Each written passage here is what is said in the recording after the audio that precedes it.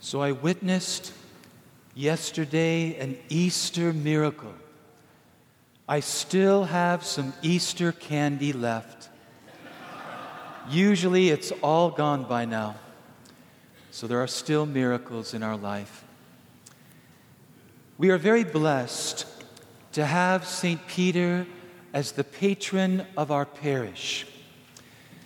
Many people find it easy to love Peter.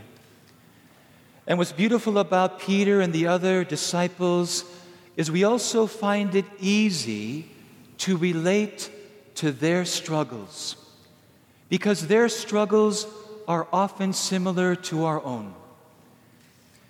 And it's beautiful how Jesus works on the heart of Peter with such patience and with so much mercy.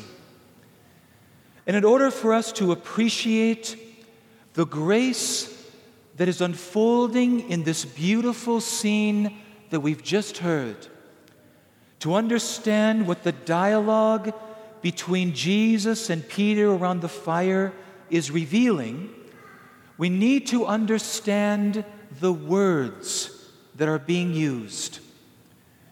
As we know, the Greeks had different words for love. They had 4 or 5 words, whereas we in our English language have 1. And different words are being used by Jesus and by Peter. When Jesus asks Peter if he loves him, Jesus uses the word agape, which means a godlike, sacrificial love unto death. But when Peter responds, Peter uses the word philia, which is the love of friendship. It's a beautiful love, but it's not as great as agape. So now we come to the fire and the breakfast on the shore. And it's also significant that this dialogue with Peter happens around a fire. For just a few weeks earlier, around the fire in the courtyard, on the night when Jesus was arrested, Peter denied Jesus 3 times. And before that, at the Last Supper, Peter boasted that his love for Jesus was as great as agape. When Jesus announced that he would be betrayed and that they would all be scattered, Peter stood up and said, "Even though all these other disciples, my brothers, even if they abandon you, I will not. I will go to prison with you, and I will lay down my life for you." You gotta love Peter. Peter, in his pride, did not yet know fully his own heart. He did not know his weakness. And so he was allowed to be tested. And in that denial of Jesus, in that humiliation, Peter was humbled. He now has a right assessment of himself and especially of his weakness. And so when Jesus says to Peter, "Peter, do you agape me? Do you love me with a God-like love unto death?" Peter's response reveals this new humility.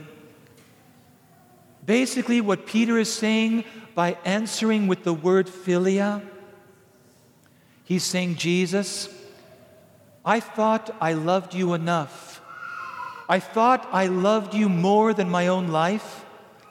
I thought I could die for you, but I found out that I don't. I love you as a friend, but I do not love you as I would like. And so this happens 2 times in the first questions. Jesus uses agape, Peter responds with philia. The last time, Jesus also uses the word philia. He comes to the level of where Peter is and affirms the humility of his response. But it's wonderful how Jesus, at the end of the dialogue, he prophesies that Peter will, in the end, lay down his life for Jesus. And we know from our tradition that Peter does die for the Lord in the gospel. He's crucified upside down. How is this possible when before he could not do it? What's beautiful to realize is that Peter is just as weak on the night that Jesus died as he is after the resurrection and even after Pentecost.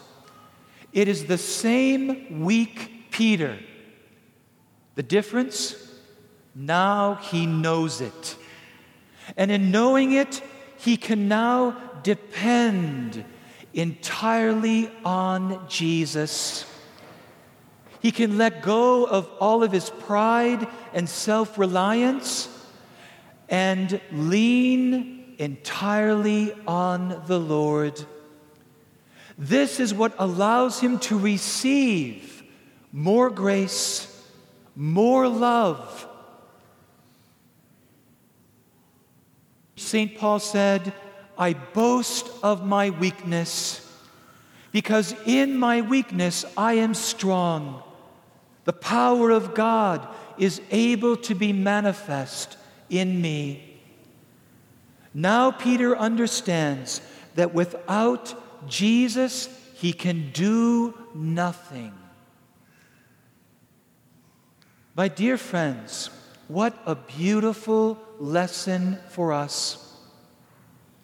Because we too, like Peter, we desire to love Jesus with a great love.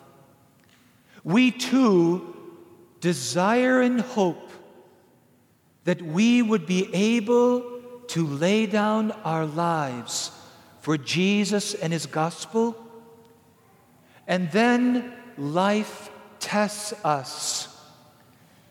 Sometimes during the seasons of Lent in our life, we find out that we love other people more than Jesus. Sometimes we find out that we love some of the enjoyments and pleasures of life, some of the passing things of this world. We find out that we love them more than we love God. And we are humiliated by these revelations of the truth of our heart. We are humbled. But this is good. This is wonderful. Because like Peter, we need to know our weakness in order that we will bring them to Jesus. As we are invited to do in this Eucharist, because our strength lies in knowing that we are weak, because then the power of the risen Christ can truly help us to love greater than ourselves. So as we receive the Lord, as he gathers us around this meal, like he did on the shore of Galilee with the disciples, he gathers us for this Eucharistic meal in order to love us in our weakness, to dig in our hearts a greater humility, so that the power of the risen life that we receive can be more manifest in our life. Amen.